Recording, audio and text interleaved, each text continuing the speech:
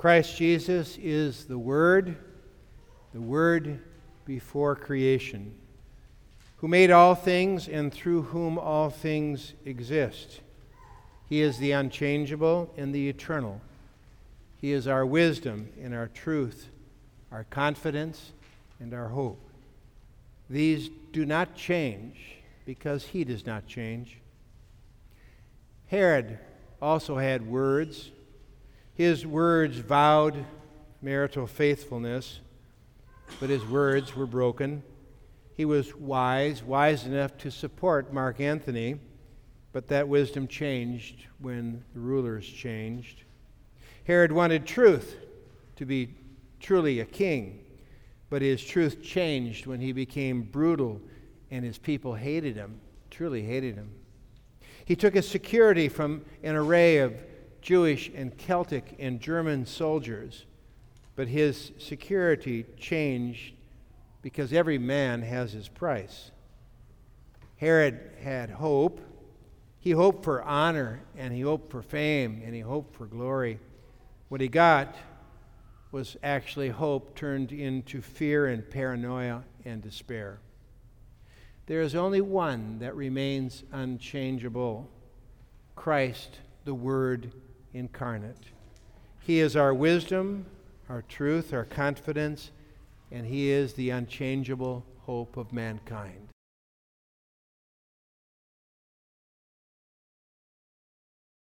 Jesus Christ was and is the promised Messiah, promise first made to Adam and Eve. He came to bring us peace, and it would be a peace that would remain without change. Caesar Augustus also brought peace. He was the first and no doubt the greatest of Roman emperors, but things changed. He was followed by emperors that only brought war and bloodshed. His was the age of what was called the Pax Romana, a time of growth and prosperity. But that time did not last at all either. Conquests and skilled diplomacies brought peace, but not for long. Augustus had the greatest army that the world had ever known, but that changed too. This Caesar was famous. He was even famous to the point of being worshipped, but it did not last long. Yeah, he died and never lived again. Death was the one thing that did not change.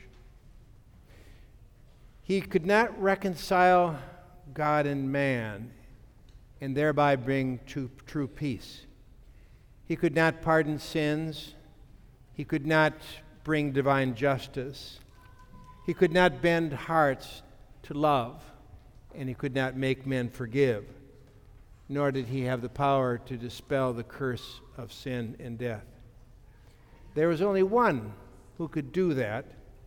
It was the unchangeable one who was born in Bethlehem.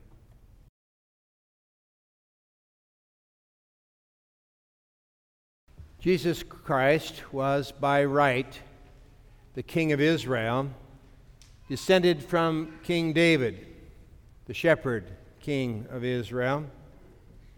David, the shepherd boy, was the youngest of his brothers. He came to the battlefield to bring his brothers bread, and he left that vile giant dead. David, the shepherd boy, fought for sheep and killed a bear. Not even a lion could turn him from his defenseless sheep. But then the shepherd boy became a king and changed. The slingshot was exchanged for a sword and a spear.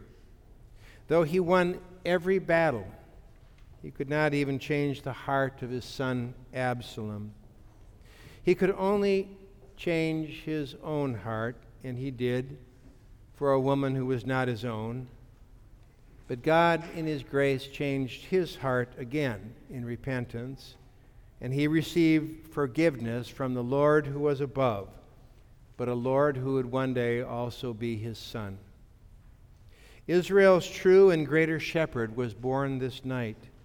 This shepherd boy would defeat a far greater villain than a giant. It would be the old satanic foe who would be dealt a deathly blow. This shepherd killed no lion because he was the Lion of Judah, and his weapons were only grace and truth. He won every battle with nothing but his word, losing only as it appeared at the cross, but winning again forever on Easter morn. This shepherd alone can change hearts and win sons, because his heart is a heart of mercy and grace, and it is a heart that is unchangeable.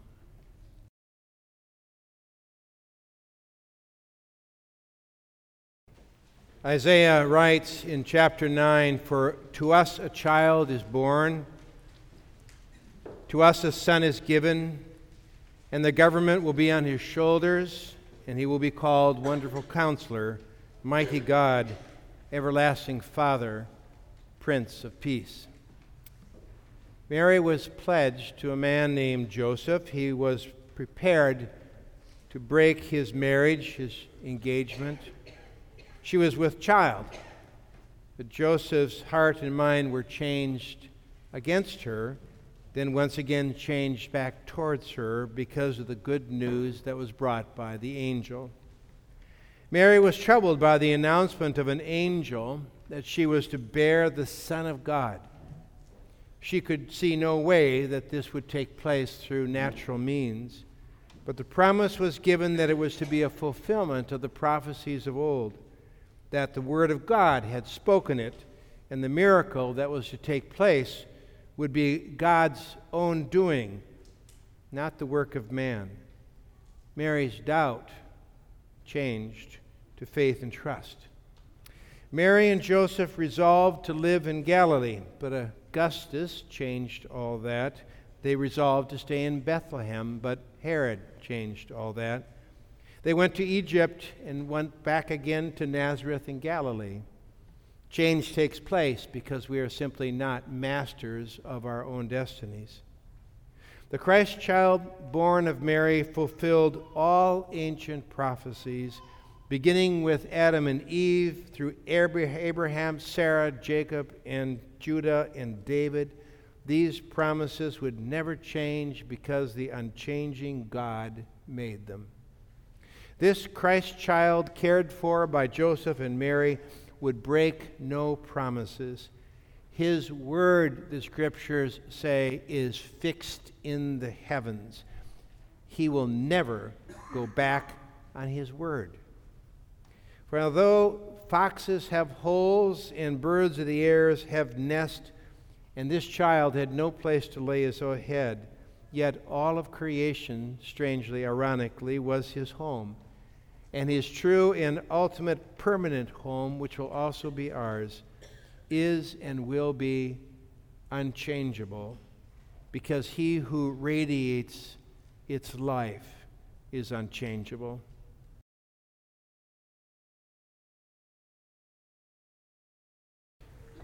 Glory to God in the highest, and peace to men on whom his favor rests. The favor of God. Do we ever wonder if we have deserved God's favor? What kind of a life have we lived? Have we violated God's will? Have we broken our vows to Him? Have we changed in our love and our commitment to God in this faith? No doubt the shepherds had changed. They could not be what they had vowed to be or wanted to be. They could not bring glory to God by their life. They could not live in peace with either God or man. Their ideals, their wishes, their goals, not unlike our own, would start out nobly, but in the end, they were really just all like us. But thanks be to God, the unchangeable Christ does not change.